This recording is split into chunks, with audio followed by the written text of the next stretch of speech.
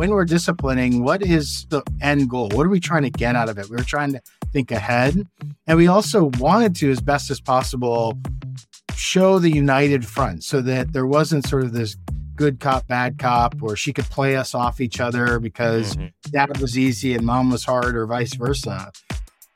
Welcome to Startup Dad, the podcast where we dive deep into the lives of dads who are also leaders in the world of startups and business. I'm your host, Adam Fishman, and in today's episode, I had the privilege of having a candid conversation with Mike Smith.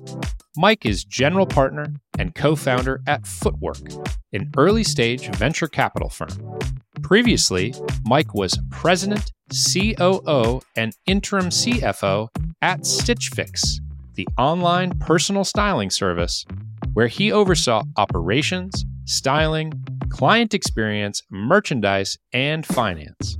Prior to StitchFix, Mike was COO at Walmart.com, overseeing all operations for a $5 billion division of Walmart. Mike is a husband of 28 years and the father of one daughter. In today's episode, Mike and I cover a wide range of topics, from the impact of childhood experiences on parenting to the journey of raising an independent and opinionated daughter. We also explore the delicate balance between professional pursuits and family life, shedding light on the lessons learned about the spectrum of discipline, the importance of presenting a united front in parenting, and the impact of geographic distance on family dynamics as your kids start to move away. From discipline to aligning parenting principles, Mike offers a wealth of wisdom that will resonate with all the startup dads out there. I hope you enjoy today's conversation with Mike Smith.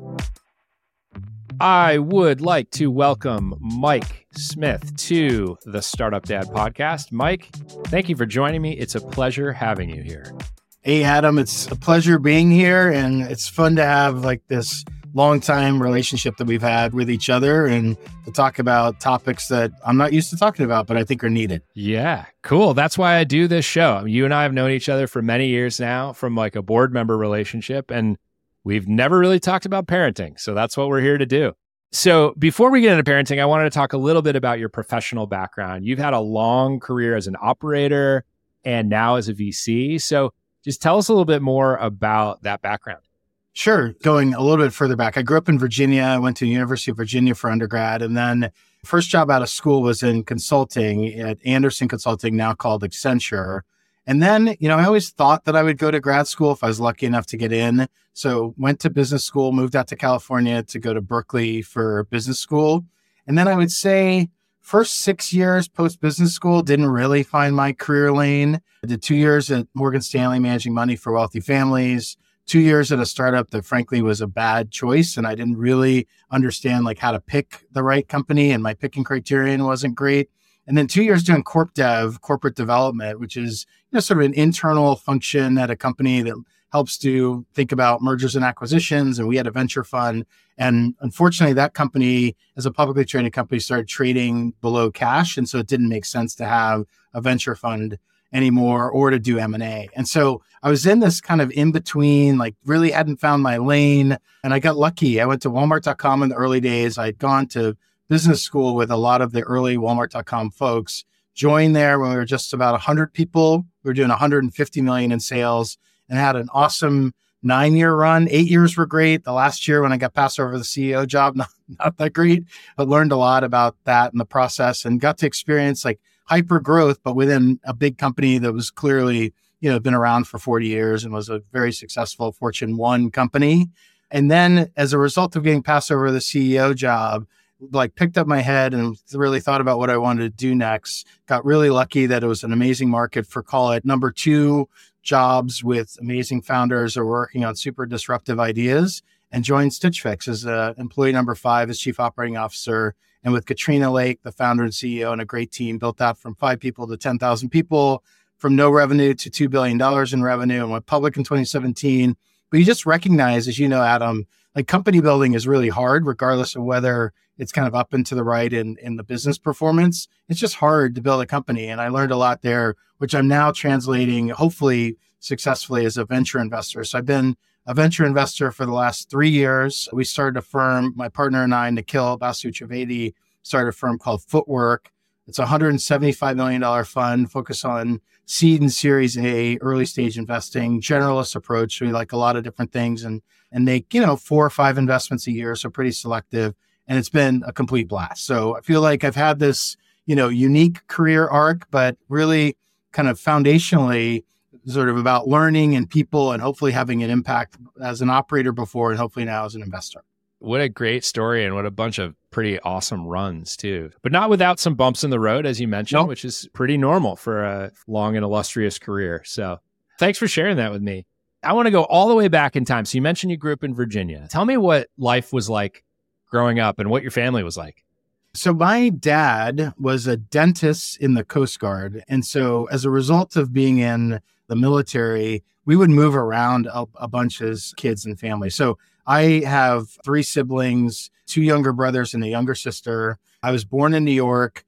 After 2 years in New York, we moved to Southern California. We were there for 3 years. And then we moved to Kodiak, Alaska, of all places, and lived in Kodiak for 2 years, and then moved to Virginia and kind of settled there. And so my mom stayed home with the kids. My dad worked. They were somewhat traditional. I don't even like using that word because I feel like it puts people in boxes that, boxes hopefully are starting to break down as we have gotten to different generations. But my mom stayed home and sort of did most of the parenting except on discipline. Like my dad sort of took lead on disciplining us, and we were active kids. Like all 4 of us played sports. We were all pretty social. And so I think there was parenting to be had and made. And so I really respect my parents. We're all really close as a family. So I feel fortunate. My parents are still together. And so I think a lot of what I got to see in my parents certainly has sort of influenced how I am as a person and my character, but also as a parent. Yeah.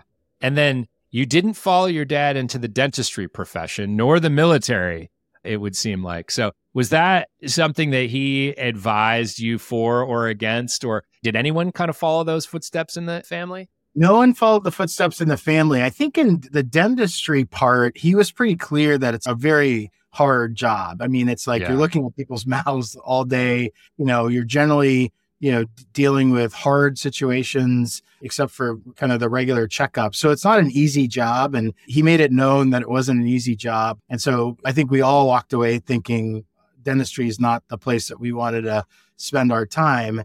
On the military, I actually did do Navy ROTC my first year of college. And I think that was some of the influence of, sort of serving the armed forces. Again, if you're a dentist, you're not out there on the lines, but like you have respect for the military and respect for freedom and some of the things that this country has afforded, folks. And so that was an influence. But no, none of us did sort of follow the specific footsteps. But I think my parents were super supportive of all of our different paths. And that felt like it gave us the freedom to really do what we wanted to do. I think in some cases, like families are lucky, in that you can do what you want to do because you have sort of a financial safety net of your parents or like how you grew up. We did not have that. And he made it very clear, but he also made it very clear that they weren't, my parents weren't super judgmental about what we were going to do, just that we would get a job and hopefully find some joy in that job and be able to support families if we decided to have them. Cool. And you settled in the Bay Area after grad school, right? Yes. And you've That's been right. kind of in the Berkeley area ever since. Is there anything about moving around as a kid that you were kind of like, I definitely don't want to do that? Like, that's not the lifestyle that I want? There was actually no negative influence on wanting to like grow roots and not move family around, with the exception of, my mother had some sort of central nervous disease. Like they thought it was multiple sclerosis initially. We're not actually still sure what it is because she still has some health issues. And having the stability of like kids in high school and middle school in particular, not changing schools, not having to have new friends when you're dealing with like health issues, it was helpful. And so my dad got an opportunity to move to Connecticut and be at the Coast Guard Academy. And we very intentionally as a family said the ages of these kids are not the time to move them out of high school and middle school to New London, Connecticut, because I have this job. And so he commuted, which puts pressure, different kind of pressure on your family. But the reality was it did that time and my mom's health influence like, hey, if we can keep together as a nuclear family while our daughter is in middle school and high school, then I think there's real benefits to that as they're really developing into their own skin. All right. So you mentioned your daughter. So let's go all the way back in time. Tell me a little bit about your family. You have a partner, you have one daughter. How did you and your wife meet each other? So it's a little bit sort of white picket fences in the story, but I still love it. So my wife and I are high school sweethearts. We went to prom and homecoming together our senior year of high school. We met our junior year of high school. We're just friends junior year and then got to dating our senior year. And then we dated for a year and a half of college. And then I had a lot of growing up to do. And so she decided that she would let me do that alone and sort of said, time for you to grow up. And so she broke up with me my second year of college. And then we were just friends for 4 years, really, really good friends. And what happened during that time is I think I grew up, I learned sort of what sort of good friendship and good partnership actually looks like. And then strangely, I think it's strange, she called me in our early 20s after having hiked in Europe and said she had an epiphany that we were going to get married. And I hadn't talked to her in like 9 months. And so she called and said, hey, I know this is a little out of the blue, but I had this epiphany and we're going to get married. And I was like, whoa, I'm dating someone else. We haven't talked in like almost a year. She goes, that's fine. Just call me when you're ready to reconnect and we're going to get married. And so like maybe a few months after that, we started dating again. And then a year and a half after that, we got married. And we've been married for 28 years after knowing each other for 36. So it's like, it's not as like high school sweethearts, no break in the motion, but it is still fun to be, you know, sort of still really enjoy your partner having known each other for as long as you have. And it does influence, you know, parenting because she got to see me when I needed to be growing up in these like 16 to 23-year-old years. And so we can get into that too, because it does influence, like she knows what a good me look like and not a good me look like. And it has influenced like how we think about kind of parenting and living with our daughter. That's amazing. And thank goodness she had that epiphany, right? Because I know. She willed it into existence. She did. Yep. She manifested it. It was great.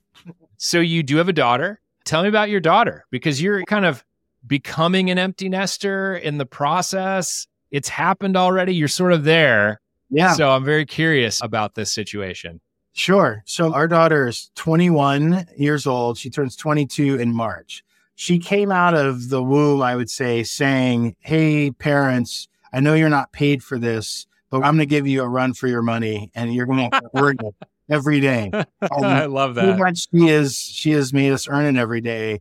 You know, she's just a very social person, a very opinionated person, a very thoughtful and intentional person. And all of these things sort of come together she was not the easiest to, you know, parent as she's growing through her younger days and adolescence. But we believe strongly, and she's already showing this, she's going to be an amazing adult and going to help change the world. And so I think having kind of the vision or the hope that the vision was going to be, while we have to work for it and she's going to make us work for it, you know, up until she's an adult, like, you know, the core values and principles of hers that hopefully we can kind of imbue some of that into her, hopefully will show up in what an amazing human she is already, and she will continue to be. And so, yeah, she's 21. She started just as a symbol of like, you're going to get a run for your money. She started walking at 7.5 months. And she had no hair and she kind of looked like a boy. And like, she was like running around our church and stuff at like 7.5 months. And people were like, what is this? Like, it didn't look like anything human or normal. And so anyway, and she didn't talk till late because she was learning sign language and used sign language a lot to communicate. So it was just fun to kind of see people process like this little kid running around, but she's finishing college this May and we're really excited about kind of her future. Cool. And does she go to college around you, around here, or is she somewhere else entirely? She is somewhere else entirely. She declared pretty early in our journey, at probably age 11, that she wanted to be as far away from her parents in the contiguous U.S. as possible. So she went to school in Washington, D.C., All right. again, right outside where Kelly and I grew up. But she wanted to try a different experience. We're really proud of her because she wanted to get out of the Berkeley bubble, experience people with different points of view, which is, again, harder to find in the East Bay, I would say, For sure. and wanted to kind of experience a different part of the country. And she's done that. I think because she is a kid that her high school senior year was the beginning of COVID, and then freshman year was like shut down COVID. I think like being that far away and not having family support was really hard on all of us. So she developed a lot more grit and resilience, I think, as a result of COVID, hopefully as a result, like lots of us have. But I think for, an 18, 19-year-old kid to have to be that far away and have to go through that was definitely hard for all of us. Interesting. Yeah, we'll come back to that. So given that she made you and your wife really work as parents, did that factor into the decision to only have one kid, or was that always kind of in the plan, or did she beat you into submission? It's a good point. We wanted more kids. We had a hard time with fertility and having a second kid. And so after trying, we felt like she was a miracle in our quest to have kids. After trying and not being successful in having a second kid, we said like one is a real blessing and felt lucky to have her. There may have been sort of outside forces that were like, you guys can only handle one on this one.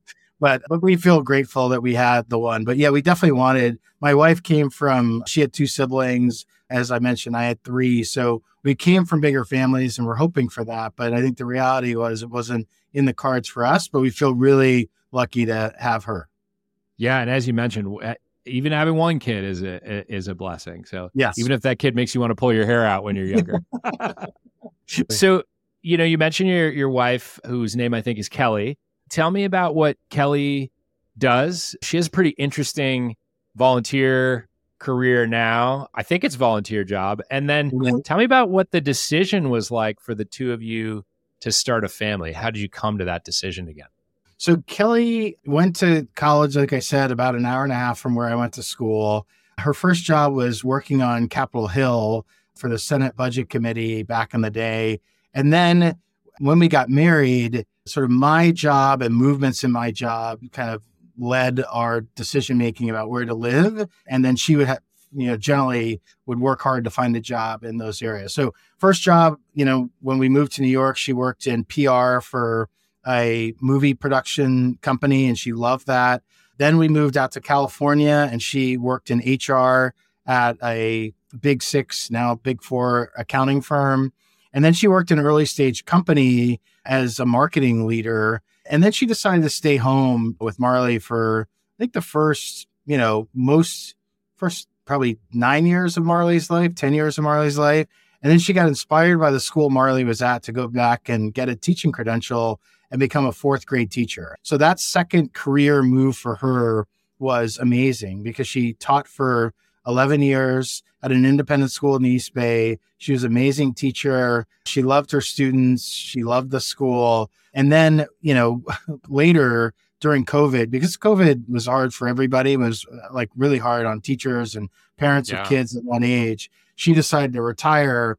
But in the last year, she has felt a calling to do this volunteer work. So she teaches at San Quentin, the prison, once a week. She teaches English there.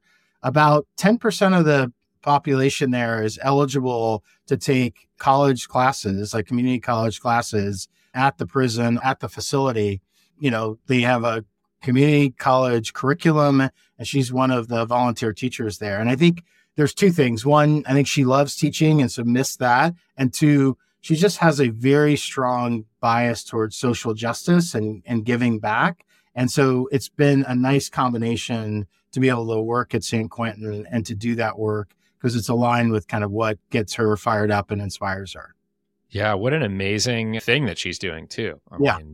I am amazed. The school had a career fair maybe a couple months ago. And so it was the first time I've been to San Quentin, and I got to meet some of her students that were doing like almost a science fair. And it's just amazing. Like, people make missteps in their life, and, forever they're, stuck with that misstep at times. But they, the students that are in her classes are really inspired to learn. They're eligible to get out at some point, and to see kind of students that are engaged and really want to learn, it's definitely different than like fourth grade students that were at times like distracted and not as interested. Yeah. But most of her students are really, really interested in learning, and it's fun to meet some of her students and kind of see all the amazing programs that San Quentin is providing to folks there.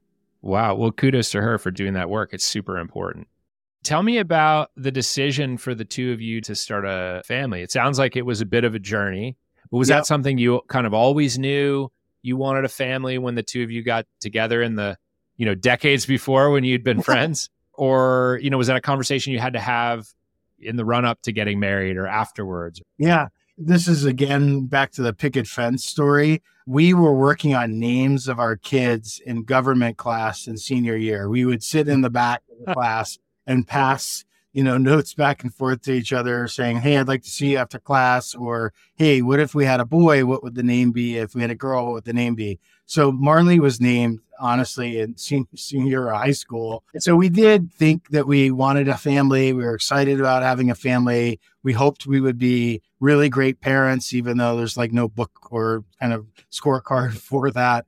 And so, it was not anything we discussed. We just kind of assumed that we would have a family, and that, we also assumed with very little understanding of how fertility works, that we would just have as many kids as we wanted to have. And so it was really interesting and hard to go through, the level of difficulty of not being able to have kids at the rate and the decision that we wanted. But no, we were always kind of hoped that we would be lucky enough to have a kid or two. Wow. And naming them back in high school, that's some incredible foresight. So, your daughter's born almost now 22 years ago. What were you doing professionally when she was born? Where were you in your journey that you described to me at the beginning? I was at the end of the last job before joining Walmart.com. And then I joined Walmart.com in her first year. And so I was kind of a middle manager, doing well in my career, but definitely not clear on kind of the functional competency that I would be really good at. Wasn't clear on what my ceiling or floor was. So it was like in the middle of my career when I was working a lot, and I was also commuting down to the peninsula. At the beginning, I was commuting down to San Carlos from the East Bay, and then Walmart.com was in Brisbane, and I commuted down there. So a bridge trip. So it's an interesting time and a hard time to have a kid, for my professional life, because I was in a car somewhere between 2.5 to 3 hours a day, and obviously not helping with any parenting during those 2.5 or 3 hours. And then you come home and you recognize like how hard parenting is for, a young kid, and you have to immediately come into the house and be on because your partner has been on all day. And so like it was, it's not, parenting, as you know, is not easy, but that's where I was in my career, kind of middle manager, not much control over my calendar or schedule. And thus like I had to sort of have work be close to first with like 1A, 1B as it relates to kind of work and parenting. Yeah. And when you're still sort of trying to prove yourself, right? In a somewhat new career. And so kind of finding yourself professionally, finding yourself as a parent, interesting and challenging time, it sounds like. Indeed. Indeed. What would you say is the earliest memory that you have of becoming a father? I mean, I think it was in the delivery room, partly because I had a friend ask me if before, we went to have Marley, ask me whether I got nauseous or something with smells. And he said, hey, if you do, just like stay upper body and cheerleader versus like going to see your kid's head when it's coming out. And so as a result of that, I didn't listen to my friend. And the nurse said, hey, do you want to see your Marley, she's coming out? And I said, yes. And the earliest memory of being a parent was almost passing out in the delivery room, which would have been more than a little embarrassing. It's still embarrassing telling the story now, and embarrassing to our family, as Kelly has told the story many times about how I almost didn't, wasn't conscious, upright and conscious for the birth. But that was the earliest memory of like being a parent, because it was so, amazing. Like birth is amazing, and the professionals that help you get there, the power and just the strength that, Kelly had during it, all of it's just like a surreal experience. And then I think probably the next memory is like literally, because she walked so early, just like being at the playground, being on the monkey bars, running around with her. She was just a very active kid. And yeah. I have strong memories of like being out with her a lot, which were just wonderful. Yeah. And for those, by the way, who are listening to this that don't know, 7.5 months is a pretty young age to be a walking kid. Usually it's more like 11, 12, 13, something like that. But 7.5 is like, man, you just got done sitting up and now you're running. Yeah. So, I don't wish it on anyone. And it is early and can be painful. So aside from, your daughter sprinting at the age of 7.5 months, what are some of the most surprising things that you've discovered as a dad, or that you discovered after she was born? I think the obvious things are you don't have control over this stuff. So like learning to be flexible, learning to be open to changing your routines. I think that's been the most surprising thing, is like how flexible you have to be. If your young kid is having a temper tantrum or whatever, and like changes of like whether you're going to go out or not, or where you're going to go, like being flexible with that. But then there's just like, you might think your kid is going to be great at a certain subject and they're just not. And learning to be flexible and loving and seeing where their gifts are is another part of, I think, being hopefully a good parent, is not forcing or hoping for your agenda for them on them, because, they are their own, being, and they're going to be who they are. And I think, you have some control over, I think, core values and principles, but there's a lot you don't have control over. And so I think that's the thing has been my biggest learning and understanding of parenting, is try to be flexible and be open to kind of managing what you have and kind of where you are as a family. Yeah. And then would you say your daughter is more like you or more like your wife?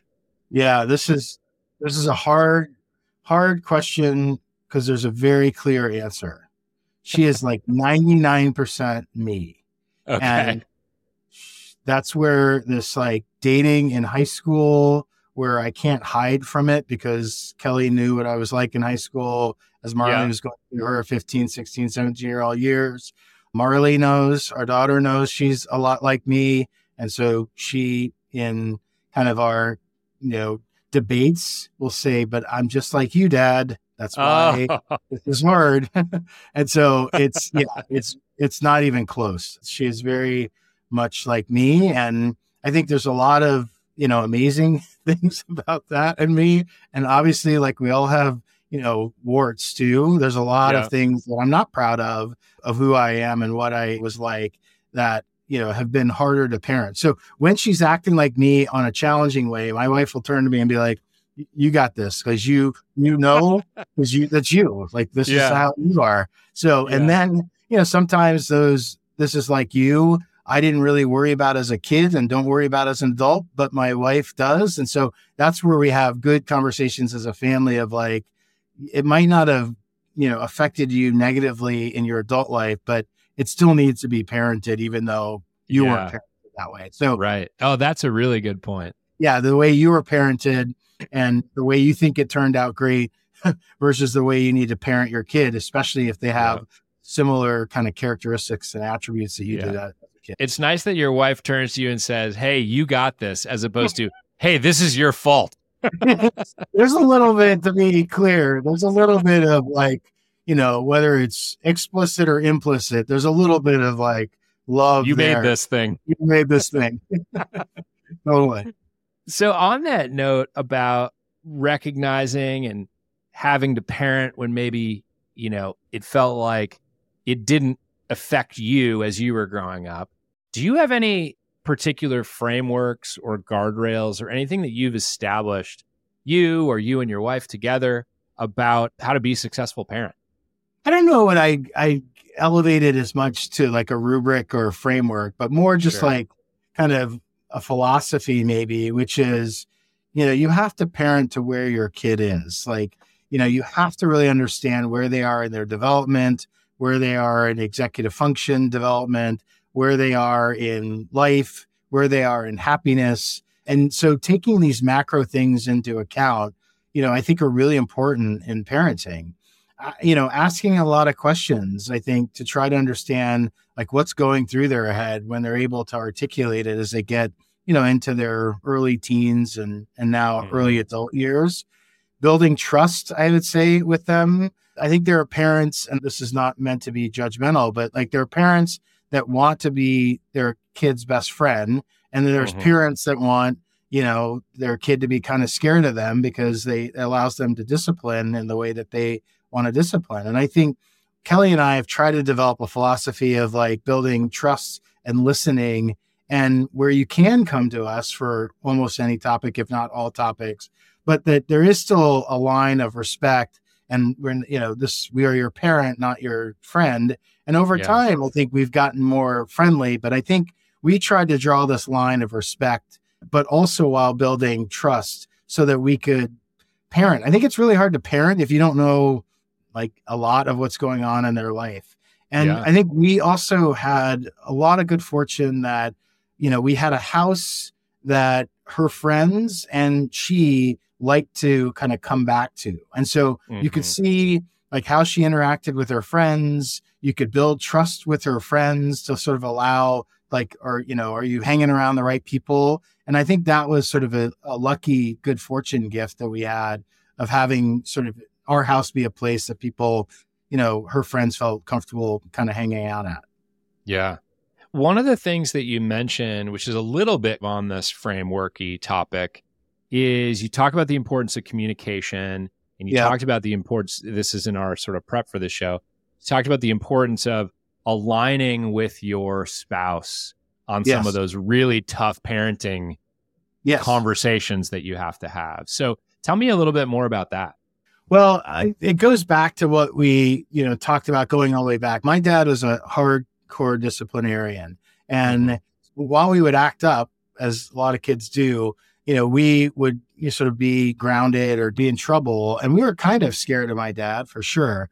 I mean, one story that leads to sort of how we aligned, my dad, there were 3 boys, and my sister wasn't born yet. We were coming back from, I think, a baseball game or something. And my dad, we were acting up in the car. My dad literally pulled off the freeway and left us at a rest stop, like told us to get out of the car. And that's the tough love approach. Yeah, exactly. Now, he drove around the corner. He could see us. It wasn't like he really left us. But my parenting techniques in discipline tend to be a little bit tough love like my dad, which is like, if she wants to leave the house, let her leave the house if she's all mad. Or if she, get out of the car kind of thing. And I think Kelly and I have learned that parenting for our kid, the way my dad did, would not likely be as successful as it was, I think, for us. And it wasn't our style either. And so we had to figure out, like, where are we on the discipline spectrum, hardcore or like laissez-faire? And we aligned on that we're, somewhere in the middle. It sounds kind of cheesy to say we're right down the fairway there, but we are, I think, in a lot of ways. And as a result of that, we approached any discipline kind of knowing that was the foundation that we were at, somewhere in between kind of tough love and nurture and teaching. And we always just thought, like, when we're disciplining, what is the end goal? What are we trying to get out of it? We were trying to think ahead. And we also wanted to, as best as possible, show the united front so that there wasn't sort of this good cop, bad cop, or she could play us off each other because dad was easy and mom was hard, or vice versa. And so we felt like aligning on these principles and then making sure that times where we had to have a tough conversation or a discipline conversation, that we were on the same page, at least in the theory of what we wanted out of that discipline. Now, what happens, as you know, is like sometimes your kid doesn't respond exactly the way you think they're going to respond to set discipline or set conversation. And then you have to like, figure it out real time. And, those were the times where it, stressed us more because sometimes we weren't on the same page with the real time kind of conversations that we were having. And that requires then some, post-mortem where me and Kelly talk about like what I did wrong in that conversation or what she could have done better in that conversation. But I also think this is all part of like growing together in a partnership that we've been lucky enough to have for a long time. Yeah. Oh, that's great. That's great advice. I wanted to ask if your daughter's kind of grown up and she's in her early 20s now. And I'm sure as she was being born or expecting or whatever, that there was a ton of advice that you got. Yes. People get peppered with this. Like for some reason, parents, grandparents, everybody loves to dispense advice around the time that you're expecting a kid. And so I want you to think about like if you were giving advice to your younger self, let's say you wind the clock back and it's Mike about to have a kid. What would Mike now tell Mike the younger about parenthood, or what piece of advice would you give to him? I think the piece of advice that was most beneficial to me, but no one told me, wasn't any of the advice that I got, is if you're lucky enough to find a couple that is 2, 3, 4 years ahead of you in their journey, but with a similar enough kid type from a stylistic perspective, and you guys as two couples are aligned on core values and principles, it's super beneficial to have that person almost as a parent mentor. And so I would tell my old Mike is like, look, as she gets older, try to find someone that's a little ahead of you in this journey that you trust their advice and their kid is similar enough. It can't just be that you trust their advice because kids are so different. It can't just be, obviously, kids are the same, but you have different core values and principles as a family. So it needs to be similar enough core values and principles as a family, plus similar enough stylistically as a kid. And then like latch on to that person that is like just a couple years ahead of you. The biggest benefit for me was like all the things that I thought were kind of crazy in the development of your kid or our parenting or what we had to deal with were very normal to my friend that had gone through it. So he would just be able to calm me down like, no, that's normal. Don't worry about it. Or no, actually, you should be checking on that. And like he can help calibrate like how much parenting I had to do or we had to do as a family versus how much like letting them just develop into who they are. And that's the advice I would give is like, if you can find that person, and it's not easy, obviously, because it's both those elements, like core values and principles alignment, as well as stylistically or kids being similar. I love that. Find your parenting mentor. That's going to be my new mantra for people. Nice. So what about on the other end of the spectrum? If you could go back in time and tell Mike, who's being bombarded with all kinds of advice, some particular piece of advice that you should ignore, what would you have told your younger self to just like, hey, don't sweat this thing or don't worry about this thing? I mean, I think finding a perfect situation for school or for their academic career, I think kids these days are put under a lot of pressure to do, really well, however you define that academically, as early as like what elementary school or independent school you go to. And I think not really listening to the stress that other parents put on you about school choices and teacher choices and academics. I think Kelly and I care deeply about academics, or Marley does as well. But I think there's just like, too much pressure on what good looks like there or what normal looks like there. I think back to college as an example. And, I had an amazing 4-year college experience.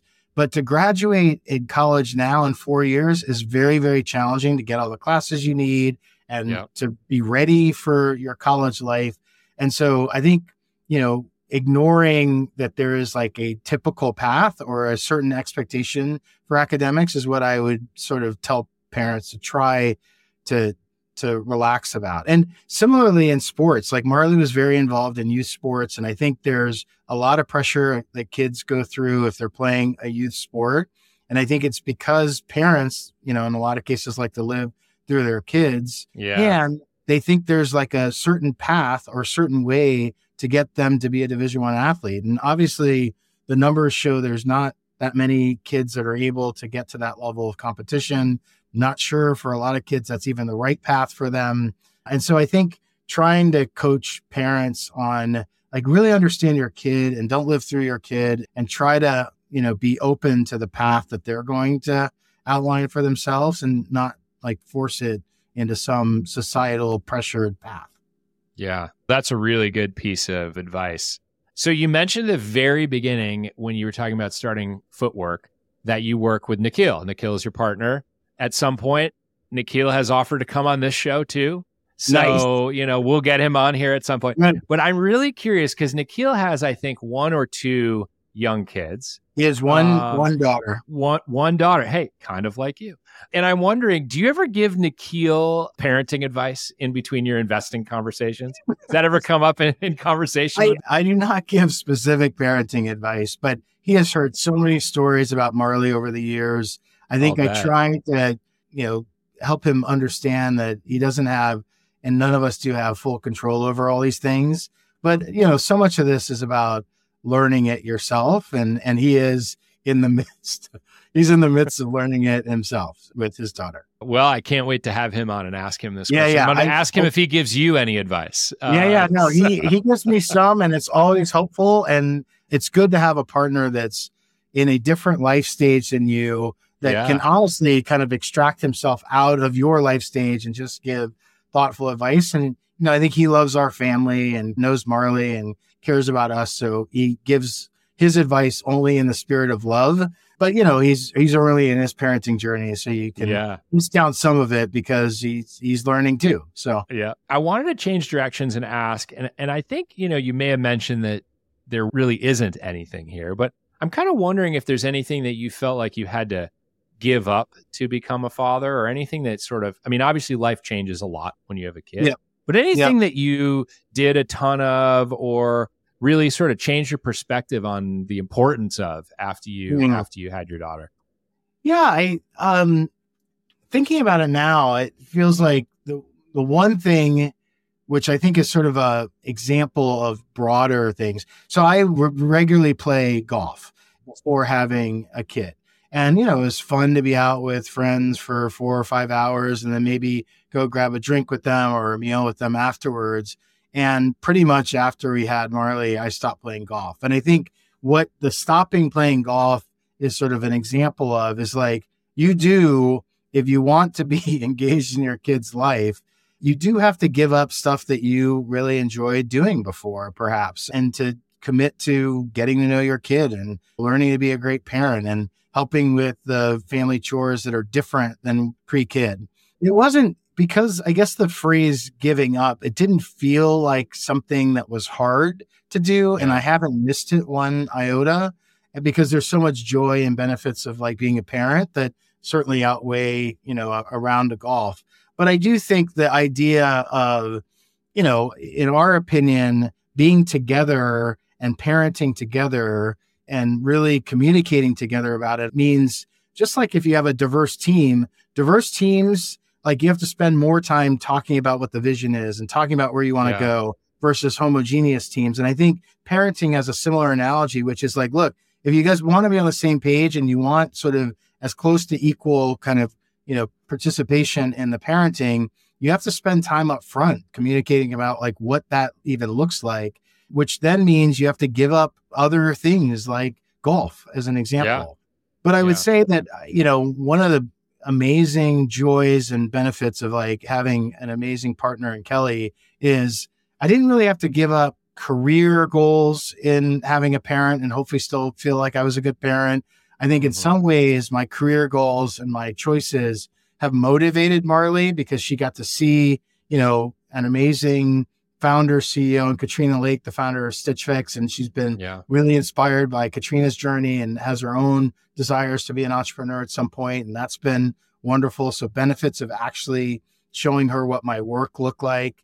I was fortunate enough to be in a lot of different jobs that had it was okay for me to leave at 5:30 so I could get home for dinner. And I sort of expressed that up front even before I joined the company or worked with this manager. And no one really had an issue with that. It helped me structure the kinds of jobs that I actually wanted to do to make sure that I would have time to have kind of a good balance between family and work. So it never really felt like I was giving anything up. I just had to be super intentional and pick my spots of like where I wanted to work that would support those intentions. I love that. And I also like the way that you phrased it at the beginning where you said it wasn't so much giving up. Like even with golf, you didn't feel this sense of loss because you were supplanting it with something else that brought you more joy than playing golf did even. Yes. So, and I think that's a really pertinent piece of advice for people who even as they think about going into becoming a parent, like are worried about how their lives will change. Yeah. Kind of don't care when your life changes because you're like ready for this other amazing thing that's coming into it. So I wanted to ask you, as your daughter has kind of gotten older and as she's left the house, and you mentioned she's in her last year in college, like how are you and Kelly spending your time now that you don't have like another human being in your house? And what's that transition been like to kind of suddenly look around and be like, well, it's just us. There's no one here in the room that's depending on me anymore. Yeah. I would say there's some significant changes and then some minor changes. Significant changes is, she was, as I mentioned, a big soccer player. So most Saturdays and Sundays, we were on the soccer field watching her play, and that brought us a lot of joy. So it freed up a lot of time on Saturday and Sundays to just be together. And, we really like entertainment. We like to hike. We like to get out. And so it just allows us to do more like consuming, watching sports or watching a good movie or watching a good TV show or just being out of the house together, not watching soccer. So those are the biggest changes. Because in COVID, she did not have an easy time. I wouldn't say the first 2 years, we definitely didn't feel like empty nesters because we had to be there for kind of the challenge of her being as far away and kind of, having a grittier time, I'd say, in college.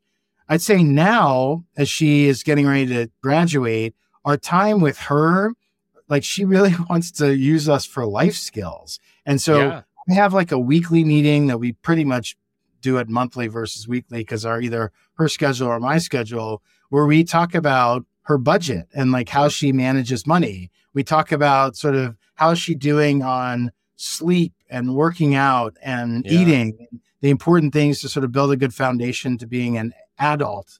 And she really wants to kind of glean from us kind of our best practices and advice on things like managing money and staying healthy.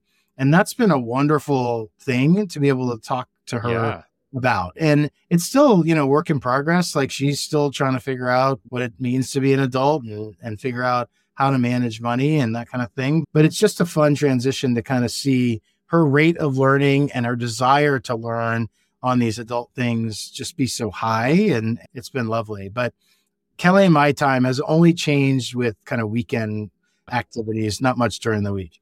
Yeah, I am in the thick of that myself as I think about the calendar for this weekend. Multiple soccer games, lacrosse, etc. It's all children's sports all the time in our house. Love it. So, love it. Yeah, I love it. Yeah.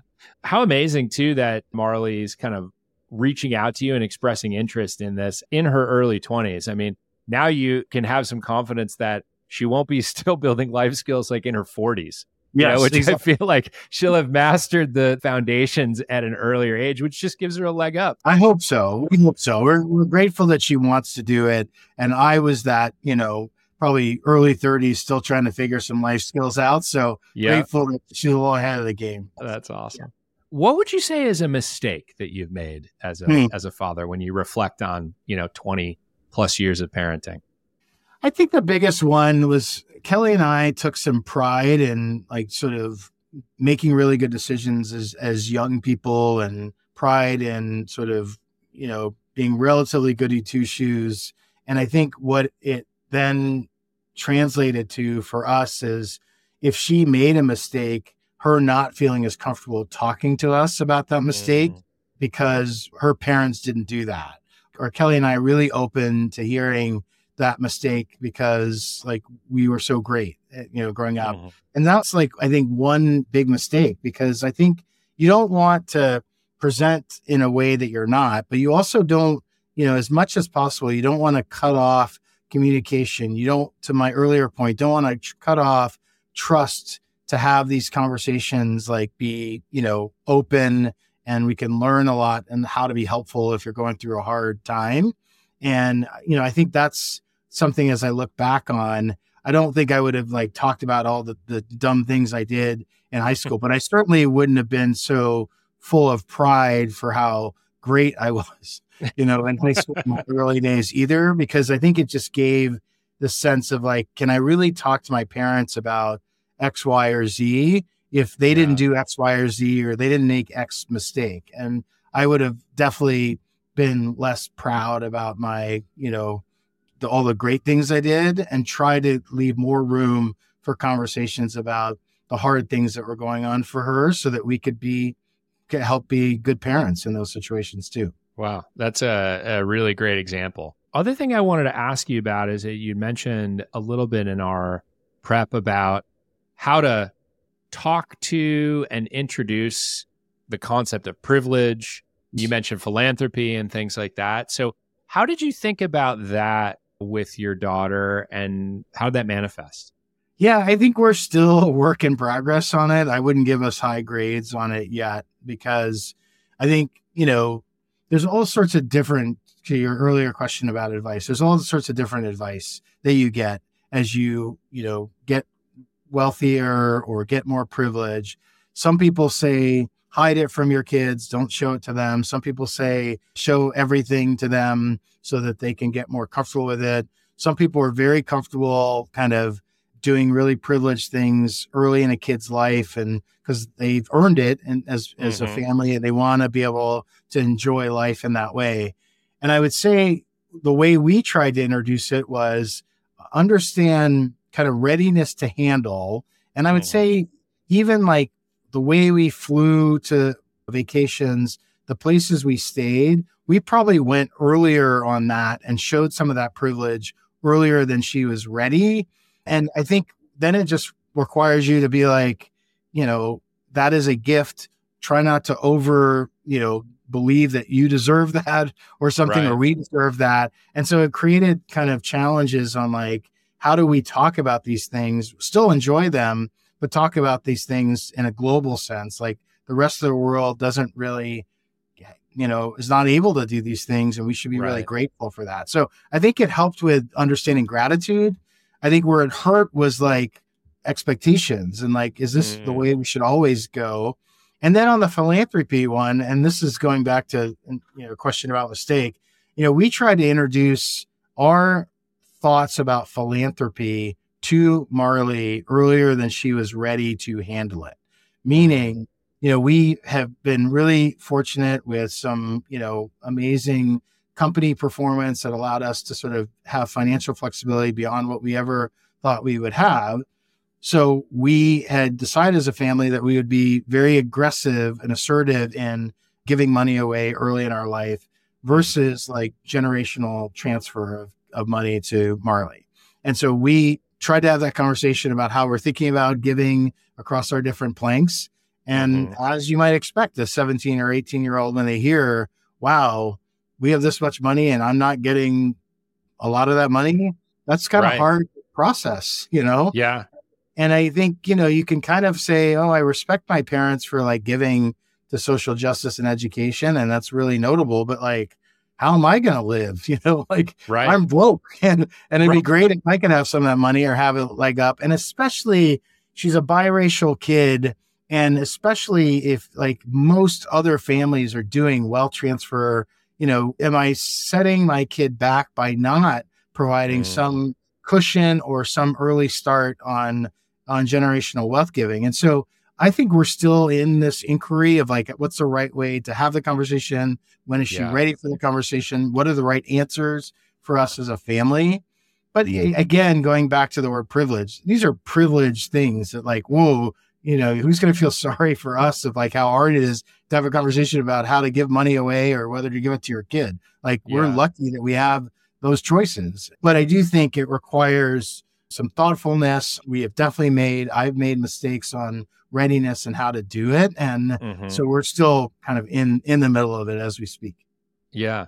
And I mean, I think I agree with you that, it is a privilege to be able to have a conversation about privilege with your kid. At the same time, it's okay, I think, to feel good about, doing that, because a lot of people in your position wouldn't have that conversation with their kids. They wouldn't even be thinking that this is a thing that I need to talk about with my son or daughter or children or whatever. And so, there is something to be said about all of the privileged folks that don't have that conversation. Yeah. And then, who knows what their kids end up like. And as there's no right answer. Like some families, like the kid's never ready for that conversation because they will make bad decisions when they understand it. Some kids are ready way earlier than they have it. And it's like destructive to not be talking about this with them when they can do amazing things as a result of knowing some of the privilege. And so I think I go back to what I had said earlier, which is the more you understand kind of where your kid is and where they are kind of in their development and core values and principles, the easier it is to make these decisions of when to have the conversation, how to have the conversation. And even if you think you know your kid inside and out, it's not, give yourself some grace because you're going to make mistakes of the timing and how to have the conversation, even if you know a lot. Yeah. I often ask people in this podcast about how they feel about startup hustle culture and things like that. And you've worked at some fairly intense, demanding jobs. But actually in your position now, where you're investing and counseling founders, I'm curious how you have that conversation with them, or if that comes up about balance, even if it's not necessarily family balance, but just like not burning themselves out or the right amount of work to put in at different times, depending on their kind of life situation. Does that come up in conversation with founders? It comes up all the time. And I think it's because Nikhil and I think it's an important thing to talk about with our founders. We think it's important for them to feel comfortable talking to us as the lead investor and the main person on their, cap table to talk to us about it. The worst thing you can do is not talk about it, have a founder burn out and be like, I'm done. Because that's happened. I've seen it even before I was an investor, and certainly seen it as an investor too. And so we talk about it a lot. I mean, the way it shows up tactically is we do say to all of our founders, like, probably every board meeting, if not every other board meeting, like ask how you're doing. How are you recharging? Where are you getting your energy from? What's your stress level? Take a vacation, like encourage people to take some time off, take thinking time instead of doing times at the office. So like take once a month where you go off on a Friday, and however you're best suited to like kind of recharge your thinking thing versus just tactically doing, try to do that. Nikhil has a scorecard that we've introduced with a couple of our teams, which is rate yourself this quarter on sleep, working out, restfulness, stress, and then set a goal for the next board meeting or the next quarter of where you want to be, and actually write down in like a notes section what you're going to do to get there, and then reviewing that the next board meeting. Like it's almost like a mental health, physical health check that we ask for certain founders to do to make sure that we're holding them accountable almost as much as we're holding them accountable to financial and operating metrics. And the reason we do that, it's not all selfless. It is like, you will burn out if you do not find ways to recharge the battery. And so whether it's like spending time with your family, whether it's running, whether it's travel, whether it's pickleball, whatever it is that kind of gets you out of the mode of like day-to-day grind of a startup and hustle to like thinking and doing and getting energy from outside, you will be better at work. This too. Like I was way better at work when I had balance between family and work, or when I got to see Marley or got to see some friends where I could just get like, okay, this is the meaning of it. It's like having the joy of spending the time with folks I love and doing amazing things. That's what, why I'm working so hard actually. Yeah. And you can see the combination of those things. If you get just into your work and you don't even get to see the fruits of your labors, so to speak, like then I think you kind of lose yourself. And so I do think that it's really important in startup land. It's really important, as you suggest, Adam, whether you're married or not married, kids, not kids, like whatever those kind of pick me up, recharge like moments are for you, to take the time and do it, or otherwise you're going to burn out. And it's amazing how many founders early in their career really think that they can not have to worry about that. We have a founder in our portfolio today. It's like every time we're like, you really need to find kind of times to recharge. And right now he doesn't think he needs to, but I think he still needs to, because I think it's hard to run these, each company is like 8-10 year life. If you're going to get to an exit, it's hard to run that hard, that fast for that long. And so we try to encourage people to like take some time to like reflect. It helps them sort of make better strategic decisions, and it helps them be better at work. Like a super stressed person, in their home life, because they're not, spending the time, guess what? It shows up at work, and that's not sort of life-giving or inspirational if you're working for that person. Awesome. Well, that is a wonderful piece of advice to end on, and something for everybody to think about. So last question for you before really quick rapid fire. How can people follow along or be helpful to you after they listen to this episode? I think just sending great founders that are working on cool things that have early signs of product market fit. If you find a founder that you just think is special and working on a special, technology, whether it's consumer or enterprise, Nikhil and I are always ears for that. The best founders get referred to us. And so that's how you can be helpful to me and Footwork, is just introducing us to amazing founders that you think we should get to know. Frankly, at any stage, it doesn't matter whether they're raising money or just starting their idea, just getting to meet them and trying to earn their trust over time to potentially let us compete for investing is kind of what we're seeking to do. All right. Awesome. Will do. And we will link to Footwork in the show notes so people can know where to find you. All right. Rapid fire. Here are the rules of rapid fire. There are very few rules. I ask you a question. You respond with the first thing that comes to mind, and then we move on to the next question. Sounds good. Are you ready, Mike? I am ready, Adam. Okay. First question. What is the most indispensable parenting product that you can recall ever purchasing? Wipes. Oh, good one. Yeah. What is the most useless parenting product that you can ever recall purchasing? Car seat? I know you have to have a car seat, so it's illegal to say what I just said, but I'm not really sure like the seatbelt versus the car seat was that big a deal at a certain age. Yeah. Okay. What is the absolute best piece of parenting advice you've ever received? Understand your kid and parent to where your kid is. Okay. Most frustrating thing that has ever happened to you as a dad? Having another parent come up to me and saying that my kid on my shoulders was dangerous to them, even though I was holding on dearly and very focused on it. Oh boy. As I mentioned in this show, no shortage of people dispensing advice on parenting styles. When your daughter was growing up, how many parenting books did you have in your house? 0. And it was kind of intentional. We kind of felt like we were best served by friends that had experiences parenting and our own, just kind of trusting our own judgment on it. So all right. Pretty serious 0. Okay. What is the favorite age for your daughter been so far? 3, I would say, sort of past, where she can communicate with you, it seems to just enjoy the little things in life. Things aren't very complicated with friends. I'd say 3 years old, 4 years old were kind of the best years. But we also, it sounds like a cop out, but we've enjoyed it all. She's just like an amazing kid. And so every year has its own kind of joys. Okay. But still on that spectrum, what is your least favorite age? I think middle school, 13, 14 was like the least favorite. Oh boy. age. Yeah. I'm heading there in a couple of years. Watch out. What is the most absurd thing that your daughter has ever asked you to buy for her at any point in life?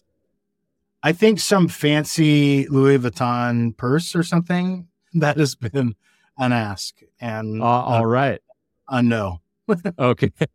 An ask and a no. Is there a Disney or Pixar or other animated film that you are secretly or not so secretly a fan of?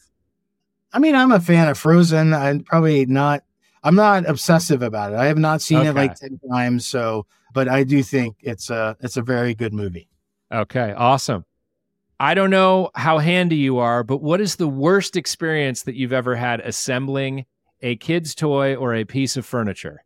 I am not handy, and the worst was the crib for sure. Like just the number of parts and like how, important you thought it was and is to sort of have a very sturdy crib. Super stressful. I still, nightmares about it. I love that. And I agree with you. The crib that's a lot of parts. What is a nostalgic movie that you have forced your daughter to sit down and watch with you?